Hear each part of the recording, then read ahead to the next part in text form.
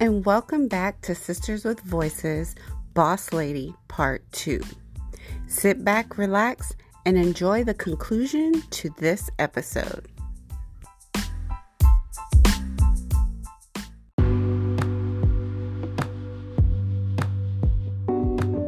How do you feel when you're walking into a boardroom? Oh, wow. Okay. Because honestly, I know that you've been on multiple boards, holding different chair positions.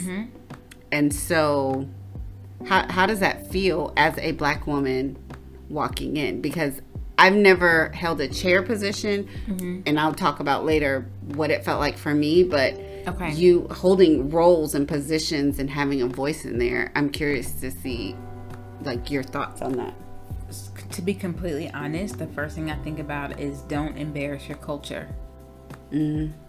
Right? Because and that goes back to being strong, because I think if you have a sense of pride for your culture, you're always thinking, how do I make sure that we always look good? Like we got some sense, you know?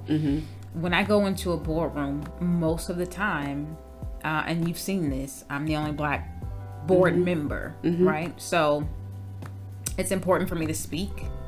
It's important for me to get my point across. It's important for me and not be a bully about it, but you know, really engage in thoughtful conversation, and just let them know not only do I have something to say, the lens that I'm seeing it through, which is why I'm verbalizing it this way, is something you would never be able to come up with because you're not seeing it through that lens. And I'm also thinking as I'm speaking, Kendria, you got to make sure that there's always a door open for the next person to have a seat. Not only for them to just have a seat, but for you to say, no, you come sit right here next to me. So it can be intimidating. It can be intimidating to walk into a boardroom and you're the only Black person, Black female, in a boardroom full of white men who are making big money decisions. And you know you don't have the money that they have, but I feel like my value is as equal to their value for the other things I bring to the table. Right. That's interesting, because my perspective is on the other side of just being present in a board meeting and feeling like what I have to say is not valid and is not even, no one is interested in it. And part of that has to do with the culture of the company. And the other part is, like you said, sitting in a boardroom full of Caucasian men and maybe one or two Caucasian women, most of them being 20 to 30 years older than me. Right. And, you know, just not wanting my perspective. I do remember being invited or speaking at a board meeting as a ATM obviously that was years ago, and I felt more valued then because my perspective was I was the person that was getting the job done, and so they were wanting to know about service and what was going on campus. But when I moved into the executive position, my value and my input to those meetings were diminished. They vanished. Really? They vanished.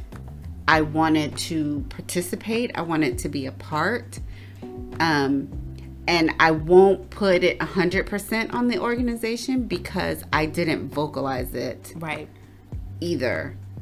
But I didn't feel like I had a voice. And the funny thing is, we had a board retreat, and that was the first time I actually had the opportunity to speak to board members personally and have conversations with them. And they were almost shocked. I felt as if they were almost shocked at the level of competency that I had. That was my feeling, because they were like, oh, you know, when I would say something, and when I would respond, or when I would speak on the organization, their look of amazement, like, she's not ghetto, or, I don't know what their preconceived notion was, but I do know that how I felt was that they didn't think that I could articulate things in the manner in which I did. And it was a little saddening, because it's like, I've been here the whole time. Right. For years. And you chose not to speak to me. You chose to walk past me. And I know part of it was, don't speak to the board, and that was the culture there. But at the same time, it's like, you're missing out. As board members, you need to be able to speak and have conversations with people that are working within that company. So my perspective has always been a little bit different, and I wish I would have, the me that I am now would have spoken up, but I didn't know how or when back then. And I would completely agree with that, because I think the me that I am now, what I was back then, I probably would not necessarily have the courage, but kind of the knowledge and the comfortability to be like, to not raise my hand. So I have this thing, and I traveled a lot when I was a vice president, and I would always make sure that, when you fly on Southwest, you got to get in where you fit in, right? I would always make sure 24 hours I'm on that seat, right? So I know I want to get on the plane early so I can get an aisle seat, because I'm impatient and I don't want to wait for 2 other people to get out the seat before I get up and go, right? So I always sit on the aisle seat. And I remember at least 3 occasions where I was traveling and there was no seats left but middle seats. And so it'd be like a big burly man in the middle of maybe myself and another man. And I would automatically say, "Sir, do you want to switch seats so you can have a little bit more room?" Of course they're going to say yeah. And then they're going to proceed to take up all the elbow space. And so I started doing this thing because I realized I do that. As a woman, I do, just as a woman, not even as a black, but as a woman, I do that, right? I'm going to allow them to take up the space because they live it like they deserve to take up more space, right? They live it like they own all the space. And so I made it a point, Kendria, when you get on this plane, I don't care if this man is 6'5" and 300 pounds. He should have gotten here on time or early, because you've done what you needed to do. So you sit here, you put both your hands on the handrest, and he has to get in where he fits in. And I think being more cognizant of those little things, because it seems like a tiny thing, but it's really not. And y'all, I'm a pretty tiny person, so I don't take up a lot of space anyway. But doing those little things over and over in different areas allowed me to be able to go into boardrooms and be like, you know what? I hear what you're saying, but here's my take on it. And then having some points to validate, what I'm saying, because I don't need your validation. Right. I know what I'm talking about. So I don't need your validation. You don't have to say anything.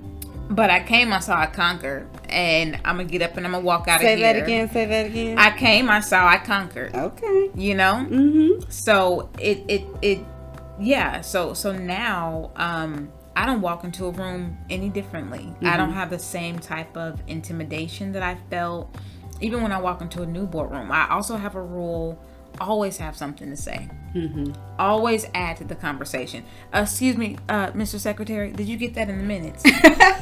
Okay. That's Kendria. Do you know how to spell my name? Okay. Keno. Okay, you got it? Okay. IA at the end. Please. Right. So, and I think that we have to do those little things to make sure that people understand the bossness of who we are. Right.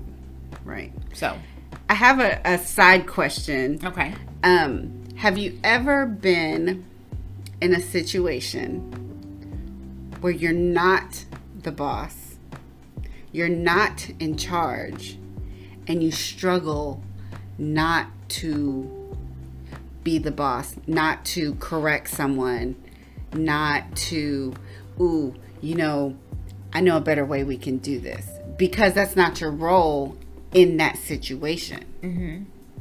Absolutely. And I think we've all been there. And again, I think with age and with other endeavors, right? I am no longer a vice president at a company, but I am a president of my own company. Right. So if I'm working for someone or doing some contract work for someone, in essence, they're the boss, right? Mm-hmm. But you're paying me, even if I'm working for you full time, right? And I'm one of your employees, you're really paying me for my expertise in this area. Right. And at this point in my life, I'm going to give you just that. Mm-hmm. Because I have to take the rest of that time to put into my business, into what I want to do. Because if in the end, they come to me and say, you know, Kendria, we've got to lay you off because we're having layoffs. There's no love loss. They are doing that in the best interest of their company. Right. And I tell people all the time, you have to look at your family and yourself like a business. What is in the best interest of your business? Yeah. So probably when I didn't have anything going on, I'd be like, well, you know, I think there's a better way to do that. We can do it this way and save the day and be the savior, and that's great. But now I'm just like, hey, whatever you need to do. Then get it, yeah. What are my little 5 marching orders?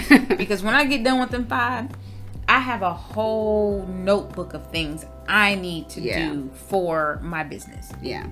That I brought that up because in what I'm doing now, when we were doing the trainings, I do tend to pick up on things a little quickly. Mm-hmm.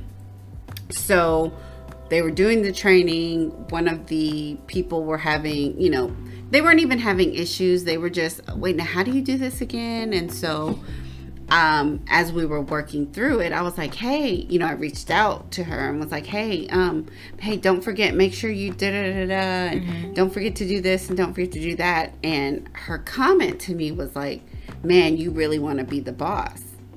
Oh my goodness. And my response was, oh, I've been the boss. And that's a lot of responsibility. But I was trying to help you. Mm-hmm. And she said, oh, no, ha, ha, ha. You know, I'm just playing. No, but guess what? Guess who's not going to help you no more? Right. Because you thought I was trying to be a know-it-all. And what I've learned and accepted is that I am naturally someone who helps. Mm-hmm. I want to help people. But that can come off sometimes as bossy.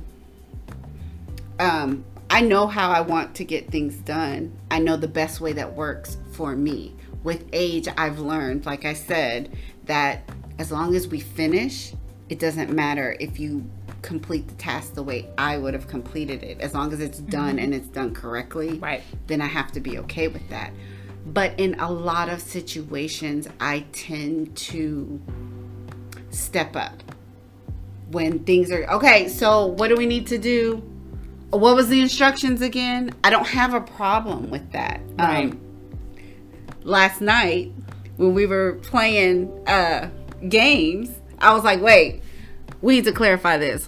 When we're doing the next round, right, you can't get on your phone because you started, you know, let's clarify this. Let's make it real clear. We're not just going to gloss over the fact that you've been on your phone for 15 minutes or seconds while we was trying. You know, those are things that it's innately part of my personality. Mm-hmm. And going back to the strong thing, I have to know when to allow that to come out. And there are lots of times where I have to just sit there and be like, look, she's doing that so wrong. Like, oh, I just want to help her. But they didn't ask for my help. That's not my role. Mm-hmm.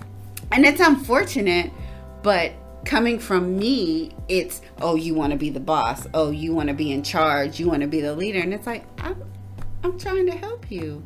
Right.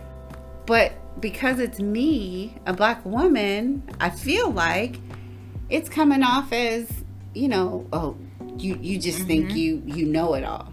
No, but I know you're doing it wrong. Right. That's what I do don't know. Nothing else. I know you're doing that wrong. And the one thing that you just said was, I tend to step up.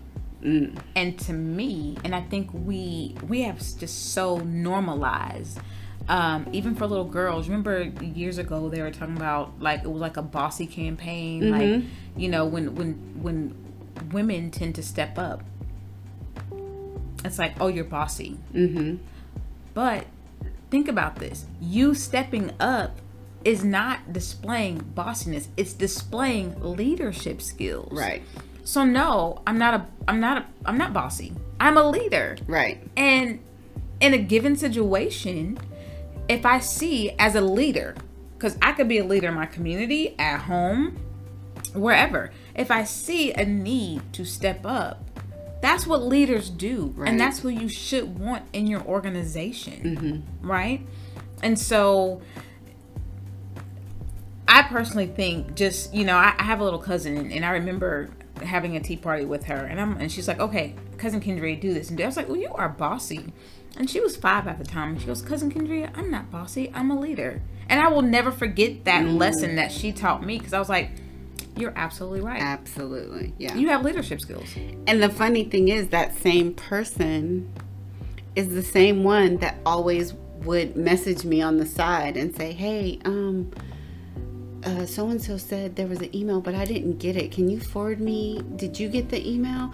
Hey, what time is the meeting that we're supposed to go to? Okay, right. If I'm so bossy and why are you contacting me? Right. But that's not my personality. We digress. Right, I know. We digress. But anyways, so let's start wrapping this up, because we are... Oh, yeah, we're over.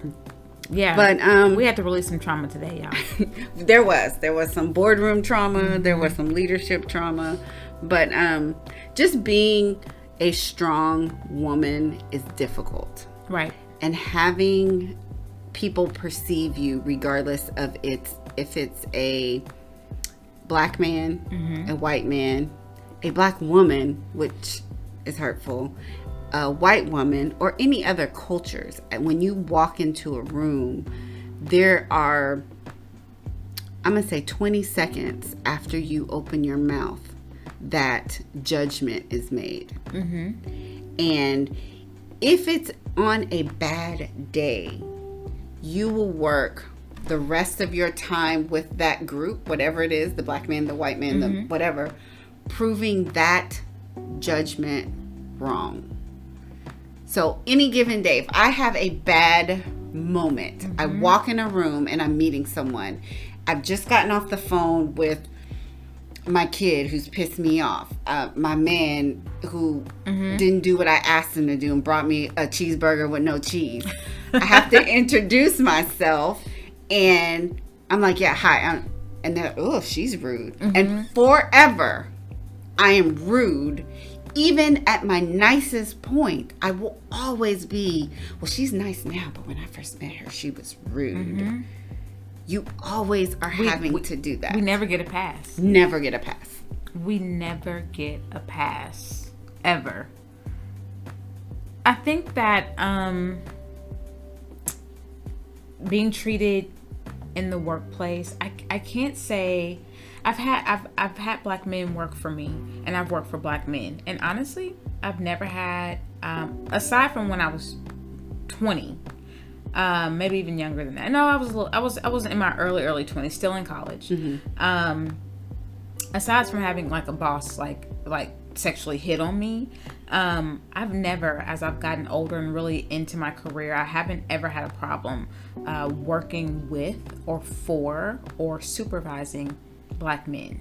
And honestly, I haven't had a lot of issues with black women either, or working for me or me working for them, because I think I've been fortunate to have relationships where it's a coaching mentor relationship, however which way it is, because we're on the same vibration. I did have a white woman that put me into the VP position, but she is also the person who, when she was done, she was done. When I wasn't a rock star that year, it was like, okay, who's next, right? So, I think it's very, very different. But for me, I want to, as we're wrapping this up, I want to say, going back to just being a boss and being strong, you're gonna have different experiences with different people. Mm-hmm. And so if I could leave you with anything today, as far as being a boss and what you're gonna deal with, because you're gonna deal with some bullshit, period, point blank. What I would want to leave with you is, if you have a girlfriend, best friend who is a boss, if you have a male friend, that's a black man, a man or a woman of color who's a boss, ask them, because it's a lot. What they say, costs to be the boss, right? Mm-hmm. And those costs can add up so much and impact your mental health. So going back to the initial conversation with Natisha asking me how I'm doing, one of the things that I've learned to do with people that I want to check in on, for me and you, it's natural. I don't have to do this, but I have a question that I ask. So I'm going to implore you to ask this question when you see fit. I'll ask someone how you're doing, and they may say fine. Like I told you, I'm fine. Mm-hmm. But I take it a step further and I say, okay, now tell me, how's your heart feel? You know, and I get, what do you mean? How? Ooh, that gave me goosebumps. How does your heart feel? Heavy. Let's talk about it. Mm-hmm. Excited. Let's talk about it. Anxious. So it's the one thing that I've learned to do. And I even ask myself that, Kendra, how's your heart? Take a break. How's your heart feeling? So. Wow. I like that. Yeah. I'm going to use that one. And on that is beautiful. That's the way to start. So, homework for everyone. Ask 3 people. How's your heart? How's your heart feeling? How's your heart feeling? Give us a comment. Let us know how that works for you guys. And stay tuned for our next podcast coming next. Excited. So we will hear from you all soon. Yes. And you will hear from us sooner.